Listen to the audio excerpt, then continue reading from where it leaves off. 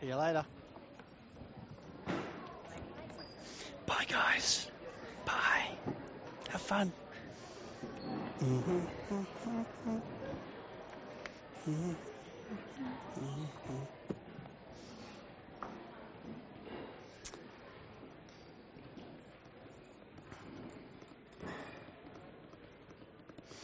Wonderful. Well, today we get to the final part of our Unmissable Church series, part 4, before we go into the Advent series next week. I've called this message, The Compelling Example of Christ. And I'd be grateful if you'd turn in your Bibles, please, to John chapter 13. You know, Leon Morris, in his commentary of the book of John, says the Gospel of John is like a swimming pool, shallow enough that a child may wade in it, and deep enough that an elephant can swim in it. I love that description of the Gospel of John because I think it's accurate. It's shallow enough for a child to wade in it because it's so easy to understand. It's written in an incredibly accessible way so that we may understand that Jesus is the Christ, the Son of God, and may have life by believing in His name. But it's also deep enough that it can completely and utterly change our lives. And this passage of Scripture in John 13, personally for me, is one of my favorites. You see, for the last 3 years in Jesus' life, He has been doing some incredible ministry in Israel. He's been telling people about Himself. He's been preaching the good news. He's performing miracles all around Him. Crowds are following Him more and more. And for the last 3 years, that has been His story. But now we find Him the night before He dies, the night before He gives His life away for a ransom for many, in the upper room just with His 12 disciples, to talk to them about the Passover meal and to talk to them about things that are so dear and important to His heart. And so as we get to listen in this morning, this is a wonderful passage of Scripture, and we're actually going to read from verse 1 all the way to the end of verse 35, so we can relive this moment with Christ. This is the word of the Lord. Now, before the feast of the Passover, when Jesus knew that the hour had come to depart out of this world to the Father, having loved His own who were in the world, He loved them to the end. During supper, when the devil had already put into the heart of Judas Iscariot, Simon's son, to betray Him, Jesus, knowing that the Father had given Him all things into His hands, and that He had come from God and was going back to God, rose from supper. He laid aside His outer garments, and taking a towel, tied it around His waist. Then He poured water into a basin and began to wash the disciples' feet and to wipe them with the towel that was wrapped around Him. He came to Simon Peter, who said to Him, "Lord, do you wash my feet?" Jesus answered him, "What I am doing you do not understand now, but afterward you will understand." Peter said to Him, "You shall never wash my feet." Jesus answered him, "If I do not wash you, you have no share with me." Simon Peter said to Him, "Lord, not my feet only, but also my hands and my head." Jesus said to him, "The one who is bathed does not need to wash, except for his own feet, but is completely clean. And you are clean, but not every one of you." For He knew who was to betray Him. That was why He said, "Not all of you are clean." When He had washed their feet and put on His outer garments and resumed His place, He said to them, "Do you understand what I have done to you?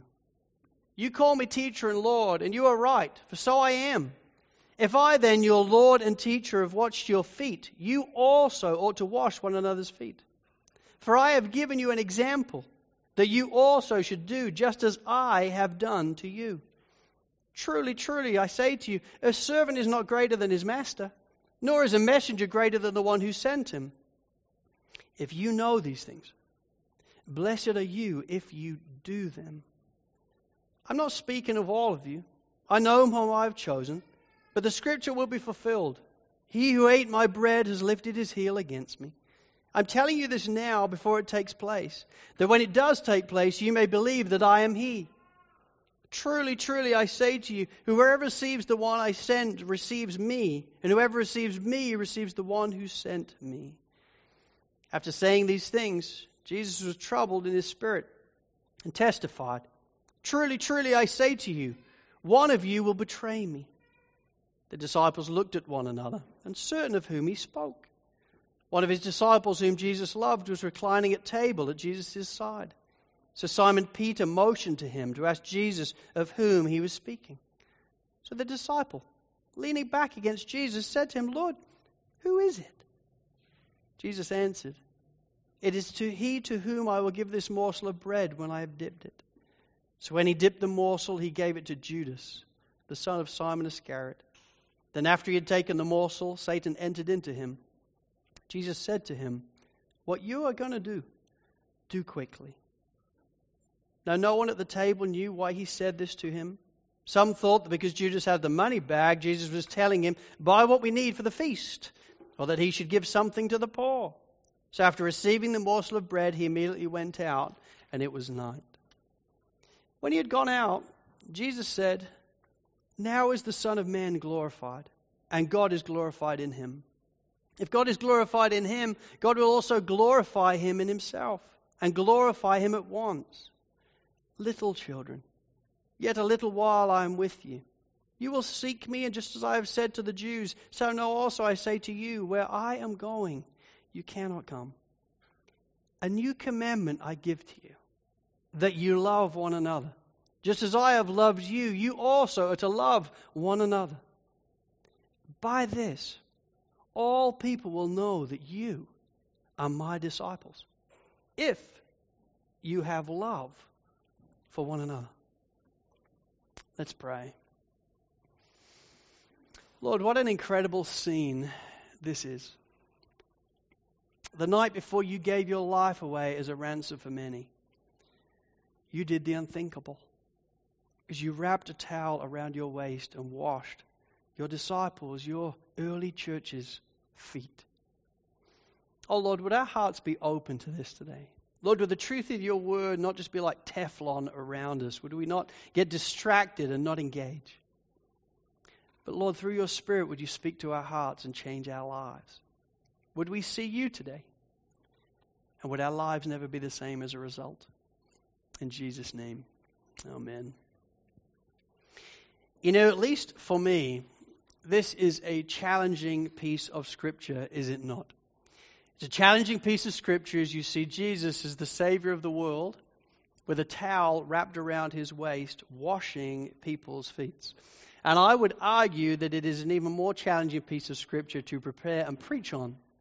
Because all week as I've spent time once again in this Word and I've seen Jesus afresh in this Word, I'm freshly reminded of my own tendency and temptation towards selfishness in my life. See, when you look at Christ, you see complete selflessness. But when you look within, you see something a little bit different, don't you? And I think in different degrees and in different ways, we all have a tendency and temptation towards selfishness, at least to some degree, do we not? You know, one of the things that's been interesting for me as a dad over the years is that you never have to teach your kids to be selfish. It's not just unneeded. It seems to be perfectly natural. So you teach your kids to say mom and dad. When they're really babies, you go mom, dad. You're trying to get them to mouth. But usually their first word is like mine or something like that. Because they instinctively understand, I'm going to look after me. I'm going to look after number one, and that is myself. I remember when our kids were little, and I remember doing it myself as well. Christmas Day, you get all these different gifts, and you've just got loads of gifts everywhere. And what's your biggest concern, having unwrapped them? That no one else touches them. So you put them all back in the sack. All the kids, they turn into little golems. You don't teach them this. But it happens. Why is that? Well, because I think in all our hearts, there's a tendency and temptation towards selfishness. To thinking about number one. So you do you and I'll do me. And you would hope that you would grow out of it over the years. But sadly, we don't, do we? We might become more masterful at pretending that it's not something we struggle with. But it's actually still there. I remember reading a book about students, actually made by students. It's entitled I Lick My Cheese. Wonderful title. There's this book about these students that live together in the United Kingdom. When you go to university in the United Kingdom, you don't tend to stay living at home. That's like a Sydney phenomena. No one else in the world does this. When you go to university, nearly everybody else, you move away and you go and live on campus. So I'm on campus with 30,000 students when I was a student myself. And this is a book written by students that lived on campus together. And it really does reveal, well, some selfishness. These are all post-it notes. The whole book is made up of post-it notes that have been stuck on by one student to another. The first one reads this: please ask before you borrow my stuff.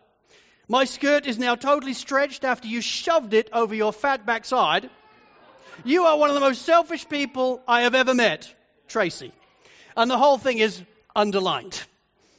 Another one: dear all, I have noticed that my shampoo seems to be very diluted. Kindly, please do not use it and then try to deceive me by adding what I can only hope is water. Okay, Karen. This one was written on the inside of a toilet roll. I love this. This is genius. Written on the inside of the toilet roll, the cardboard bit right at the end, says, you promised, and I quote, if we all buy the toilet rolls, then we would never have to do it again. What do you call this then? That's right, the end of the last roll. Cheers, liar. This one's a personal favorite. The washing up you didn't do is in my bed. Cheers, Al. Frank, when I said you can clean the kitchen, I didn't mean for you to paint it.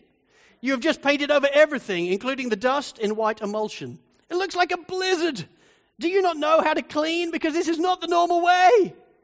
The paint is already coming off the tiles and the oven hood. I'm going home for the weekend, so could you please try and sort it out, Stephanie? And then this one to finish. Pinned on a door, I hate you more than life itself. You know, you would hope that when you're a child and you understand that tendency and temptation towards selfishness, you would grow out of it. But because students still have it within them. And I would argue that we all struggle with it at different degrees. There's a tendency and a temptation in all of our hearts to different degrees towards selfishness. And my friends, it's this tendency and temptation, I believe, that can make this type of unmissable church series potentially so difficult for us to engage with. And in truth, as your lead pastor, I have sensed that many times as we've been preaching through this series, that this is a hard one for us. You see, we hear about that the church is the dearest place on earth. And we understand it in our minds. We hear from God's word that the church is a temple. It's a gathering of believers. It's a family and a body. Indeed, it's the bride of Christ for which he laid his life down for. And so we're exhorted from Scripture that we need to make the church then the center of our lives, not push it to the periphery, but make it the center of our lives, because the church is the center of his word running all the way through. There's so much purpose and glory, we're called to give ourselves to it. And then we hear Brennan preach last week on the glory of interdependence. How we're all a body, and by God's grace, he's given us all different gifts and abilities to use for his glory, to use within the body, for the building up of the body. And there's something in our hearts that goes, this is true. I love this. You know what that is? That's the Holy Spirit at work in your hearts. But there is also something within us that goes, I'm not sure I like this. Because this sounds busy, and this sounds costly. And do they not realize how many things I have going on in my life? And they would say that because they're pastors. What's that? Well, that's the flesh. It's the battle between the spirit and the flesh. And listen, you are not alone if you feel that, because I feel it too. I feel exactly the same thing. What is that? Well, I think in part, it is the battle between the spirit and the flesh, which is why we're attracted to it, but also daunted by it at exactly the same time. Do I want to build my life around the church? Do I want to give my time and energies, abilities to the church? Do I want to build the church like Christ built the church? Yes, but no. And that's why, to finish this series, I simply want us to stop and stare at the compelling example of Christ. Because what a story he has to tell. For this is the moment in Scripture when we see just one of these brief glimpses as to how he feels about his bride, his family, the little children in this text, the embryo of the early church, as we see him on his hands and feet, washing their feet. Such was his love for them and his affection for them. So 2 points this morning. Number 1, the servant king's example. And then number 2, the servant king's commission. But I do come to it, as always, really with one hope. And it's the hope that we would be freshly compelled by the example of Jesus Christ. The one that we're called by the grace of God to be imitators of. And I pray that we'd be compelled by his example. And as a result, church as an unmissable reality wouldn't just be duty for us. The fruit wouldn't just be, well, therefore I better come more. No, that would be duty. I pray that we're so compelled by his example that we would be delighted to give our lives away for the church. As we see that that's exactly what he did too. 2 points then, and here's the first. The servant king's example. Just a few days earlier, Jesus has entered into Jerusalem, and what a moment that was. The crowds had found out that Jesus was coming, and so they lined the streets, and as they see Jesus approaching, they shout out in loud voice, "Hosanna! Blessed is he who comes in the name of the Lord. Save us." They're still not convinced that he's the Messiah. They still don't understand all that he has done, but they think he might be.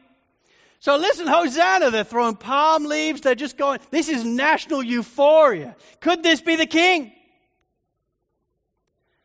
But now the crowds have all gone, and Jesus reclines at table in the upper room with his 12 disciples.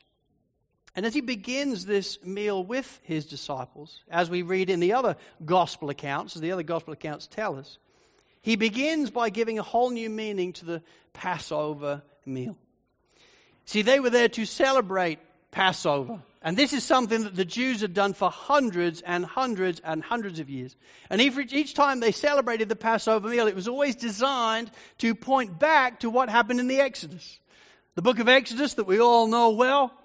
The people of God are brought out of slavery from Egypt and into glorious relationship with the Lord. And ultimately that came through the Passover lamb. A lamb that was killed. Each family member did it. And they take the blood of the lamb and they put it on the doorposts. And so when the angel of death passed through Egypt, he went in and killed all the firstborns of each family, apart from those that are saved through the blood of the lamb. For hundreds of years, the Jews all gathered together in Jerusalem to celebrate what God had done before.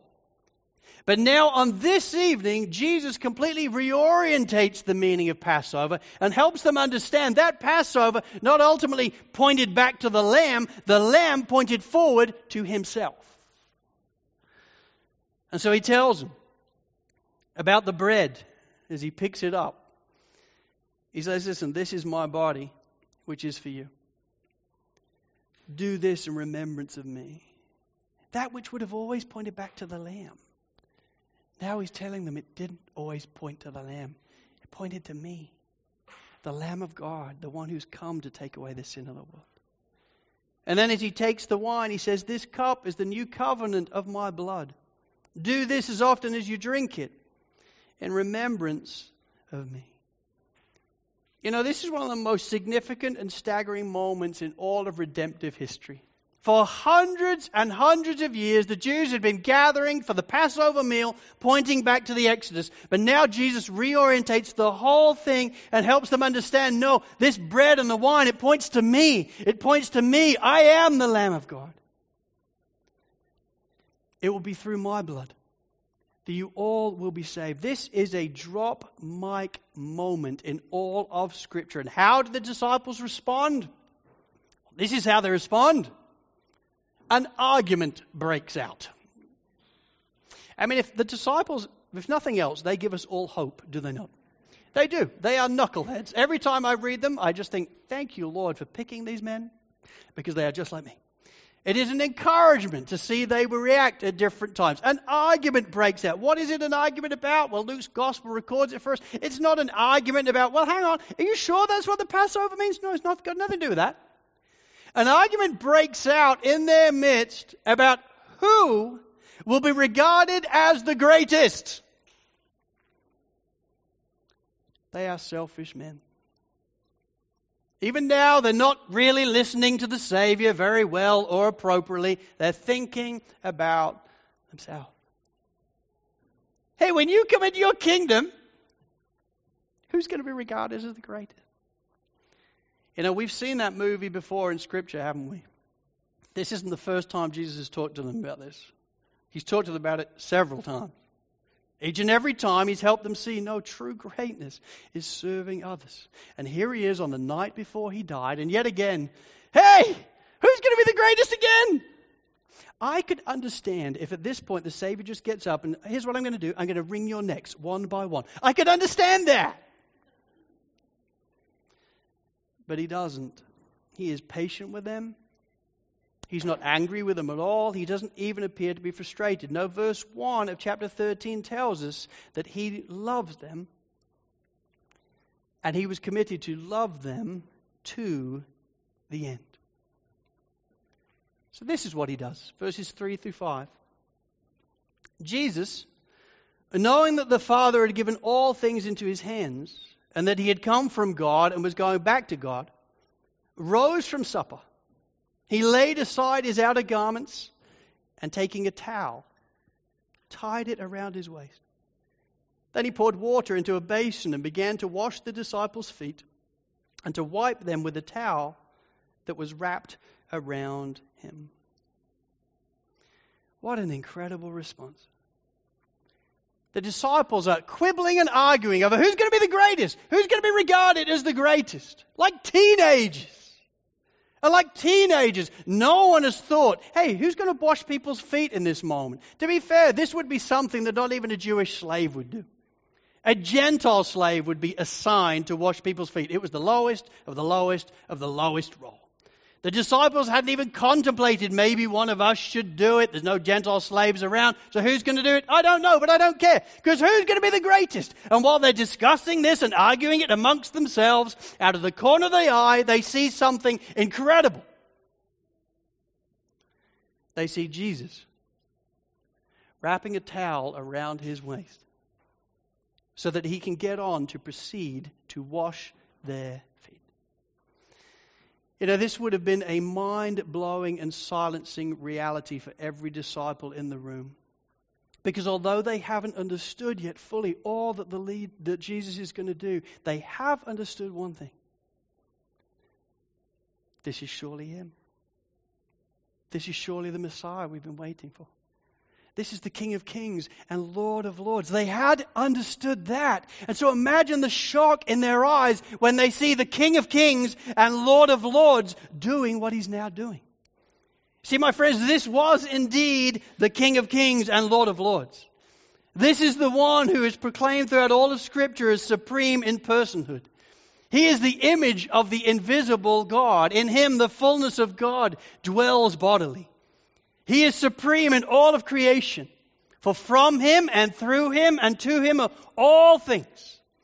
He alone is the one that can hold all the waters of the earth in the hollow of his hand. He alone is the one who can mark off the heavens with the breadth of his hand. He is the one that breathes out the stars and names them and numbers them and sustains them so not one is missing. He is the creator of all things. He breathed out the sun. And he is the one who's supreme in the church. The Father has given Jesus as head over all things. This is him, supreme in personhood, supreme in creation, supreme in the church. And there he is, with a towel wrapped around his waist, doing the lowest of the lowest roles by washing their feet. What a staggering moment. Think about the lineup. Washing the feet of Judas, his betrayer. but I'm going to wash your feet. And then there's Peter. Well, you're going to deny me 3 times tonight, but I'm going to wash your feet. And then each of the disciples arguing, who's going to be the greatest? I want to be the greatest. No, me. Well, let me just wash your feet, because I'm here to serve you. I care for you. I'm committed to love you to the end. This was a staggering moment for the disciples. For the King of Kings and Lord of Lords, the one who breathed out the sun, is washing their feet. Staggering. The only thing that would be akin to it would be like King Charles this year on the 6th of May 2023, during his coronation. I know many of you watched it. If you didn't, you would have seen pictures. That moment when King Charles is sitting on his throne with a huge gold crown, a gold staff in one hand, a gold scepter in another. They are singing his praises. He's there in garments. It'd be like in that very moment him saying, hey, thanks for that, guys. Taking the crown off, putting the scepter down, taking everything off, and then coming around the crowd with a bowl. That would have made front page news. King Charles is just a speck compared to the glory of Christ. And yet that's what Christ is doing. Washing people's feet. And yet, in all honesty, my friends, this was just a prelude. Tomorrow, having sweat drops of blood in the garden and having staggered, seeing hell opening up before him, understanding all that it would mean to drink the cup of God's wrath to the full. Tomorrow, he would sweat drops of blood in the garden, and having been betrayed and arrested and unjustly tried, he would be whipped and scourged. A whole battalion would be gathered around King Jesus, and they would put a purple cloak on him. They would put a crown of thorns on his head. They would beat him and mock him and spit on him. And ultimately then they would drag him out in the height of pain and in the depth of shame to crucify him. My friends, as we stop and stare at Jesus this morning, I want to encourage you to behold your God, because this is him. You know, maybe you're here today and you don't know Jesus. Maybe in truth, you don't even really know who God really is. You're still trying to figure out, what is God like? Well, behold your God. He's a God of justice and holiness. But he's also a God of love and grace and mercy and service. Behold him here. For God so loved the world that he gave his only begotten Son, so that anyone who believes in him would not perish but have eternal life. And here he is. It's staggering. And for all of us as believers, my friends, I want to encourage you. Behold your God. What a compelling example he has to show, doesn't he? I think if Jesus was alive today and walking around the earth as a human being, every time a church email goes out about the lowest of the lowest jobs, his hand would be first up. Put me down for that. What a servant. What a king. A towel wrapped around his waist. What a compelling example he has to show us. And then, having shown us that example, he then gives us a commission, which is my second point. The servant king's commission. You know, there are certain moments in all of our lives that we will never forget. I'm sure we all have them. Moments that are vivid in our minds, moments that stand out in our minds, milestone moments maybe, or conversations or celebrations, just moments that you're aware, I will never forget that. I'll never forget being there. I will never forget what was said. And there's no doubt that for John, as he pens these words for us here in this gospel, that this is one of those moments. And the way this is written, as John looks back under the inspiration of God himself, he is writing this with so much affection. because he was there. He saw it. And yet we would be remiss if we weren't always to pay attention to the emotion and gravity of this scene from the Savior's perspective. From his perspective. Tomorrow, he is going to die. Tomorrow, he is going to give his life away as a ransom for many. And so these are his last few moments with the brothers that he's walked with for the last 3 years of his life. Tells us in verse 1, he loves them. They're his friends. In verse 33, he calls them his little children. Such is his affection towards them. And knowing then that he is about to die, it's so important that we feel his heart and understand his priorities.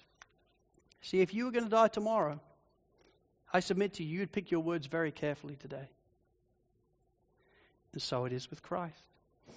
I remember some years ago, my fellow pastor in the UK, Pete Greasley, I remember his dad getting brain cancer. He was actually very, very healthy and very well. And then he started to have some headaches, and he went in for an investigation, and they found that he had actually got a tumor on his brain. And shockingly, he then died 2 months later. And it was a very traumatic time for my friend, obviously, understandably.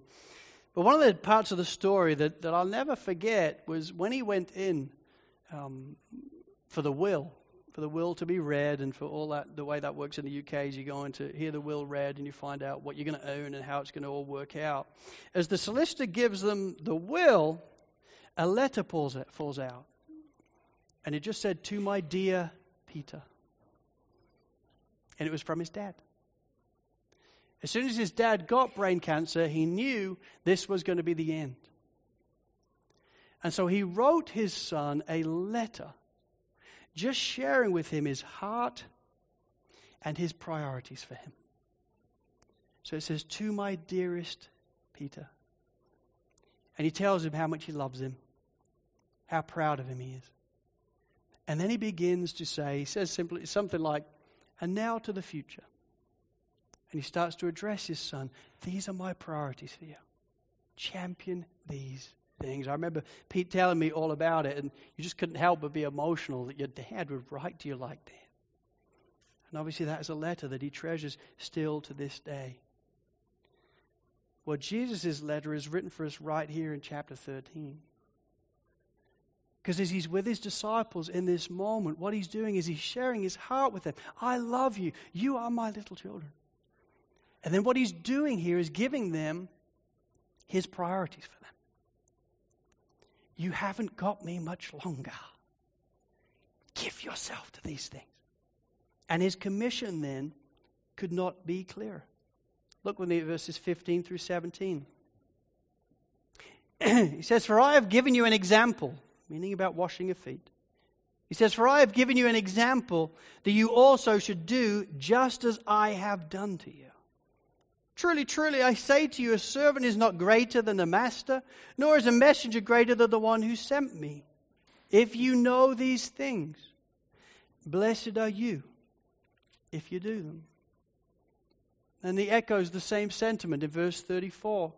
He says, "A new commandment I give to you, that you love one another, just as I have loved you. You also are to love one another." See, the Savior's example is so clear, is it not? It's so clear and it's so compelling. His example is one of service. His example, as he looks at the early church around him, is, "I'm going to get on my hands and my knees, I'm going to wrap a towel around my waist, and I'm going to serve you."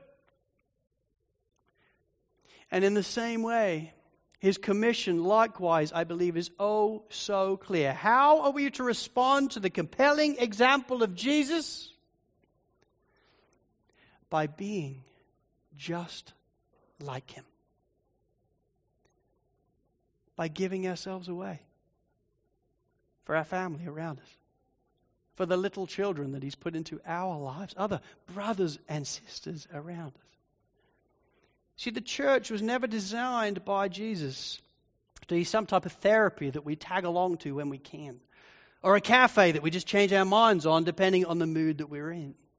No, the church is a gathering of believers who He knits together from different tribes and languages and nations. It's a gathering of brothers and sisters that He pulls together into His presence. It's a temple that He builds one stone at a time as a dwelling place for God. It's a body where we all have a part to play, and it's a family.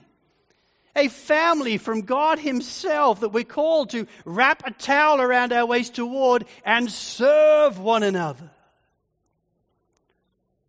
We serve one another by rejoicing with one another, by weeping with one another, by caring for one another, by encouraging one another, by spurring one another on, by forgiving one another. We serve one another by showing hospitality to one another and praying for one another and carrying one another's burdens. And the list goes on. How are we meant to respond then to the compelling example of Jesus? By being like Him. By wrapping a towel around our waist and serving and loving those around us. Why? Why is this so important to the Savior? He is about to die tomorrow. Why is this so important to Him? Verse 35. He tells us why. Verse 35. For by this all people will know that you are my disciples, if you have love for one another. See, His whole point is as you give your lives away to love and serve one another, it's not just about building the church up in love. It's not just about building the family and building the body of Christ. No, it's more than that. As you do that, you will be the city on a hill that you're called to be. And as the communities and worlds around us look on, they will say, "What's up with that?" And they will see Christ in you. They will see Jesus in you as you serve those around you and as the local church gets built. See, all too often, I think we can separate up missiology and ecclesiology. We can separate up mission and the church as if they're two different things. They're competing entities. And yet here, Jesus in verse 35 says, no, they're the same thing. You want to tell people about me in your communities? Great. Give yourself to the local church, because it's through this, as you love one another, that they will know that you are my disciples. He puts them together. He puts the church and mission together for the glory of His fame and His name. And so here's my question to you. It's a question to me as well. But it's a question I want you to consider.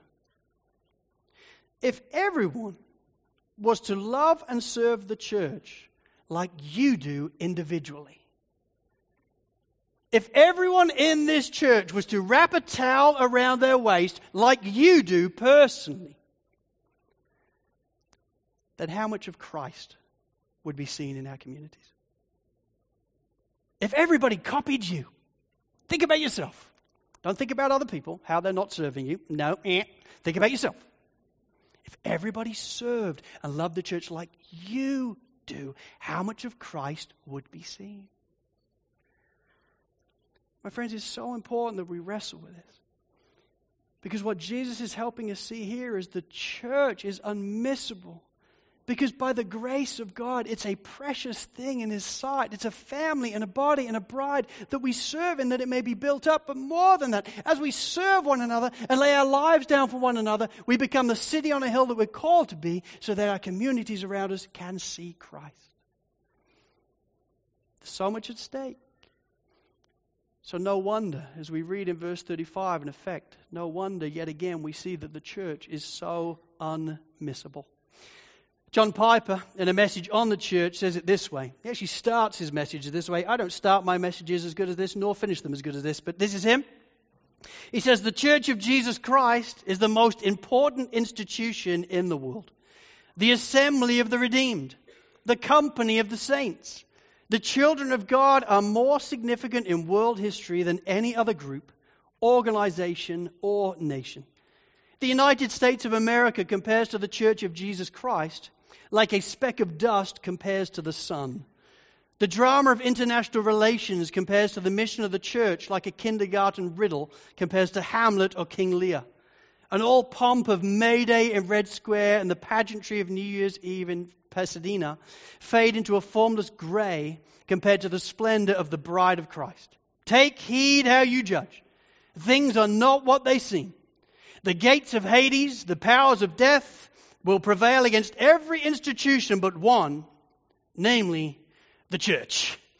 What a great way of starting a message. I will never experience that in my life, but I like the quote. The church, my friends, is the most important institution in the world. It is the assembly of the redeemed. It is the company of the saints. It is the children of God. It is a temple that God is taking us one stone at a time and building us together into a dwelling place for Him. And by God's grace, it is His bride that He laid His life down for and will return for. The church of Jesus Christ is the most important institution in the world. And to Jesus, the church was surely the dearest place on earth. He would give His life up for the church. That's why He exhorts husbands in Ephesians 5 verse 25 to lay your lives down for your wives like Christ did the church. He's saying, emulate me. He so loves the church that He gave His life up for the church.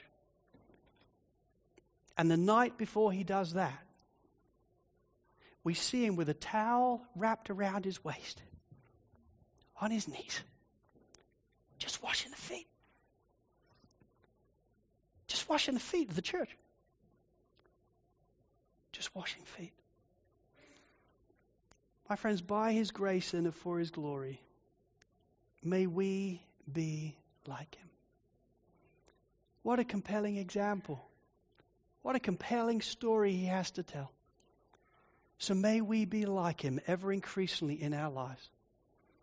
And may the church then be not only the dearest place on earth to us, but may it truly be unmissable. Let's pray.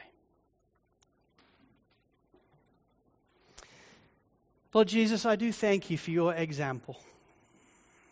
Lord, it staggers us afresh as we spend time in Your word this morning, that You, as the King of Kings and Lord of Lords, the one that deserved the fanfare of the earth, is instead seen with a towel wrapped around Your waist, washing feet. Oh Lord, would You help us to be like You? Lord, we are instinctively, starting with me, we have a tendency and temptation towards thinking about number one, namely ourselves. Lord, You too have been tempted just as we are. You know what that feels like. And yet You were without sin. So Lord, through Your Spirit, would You help us? Would You help us to become more and more like You? Through Your Holy Spirit, would You help us to be selfless people, to have eyes to see people how You see people?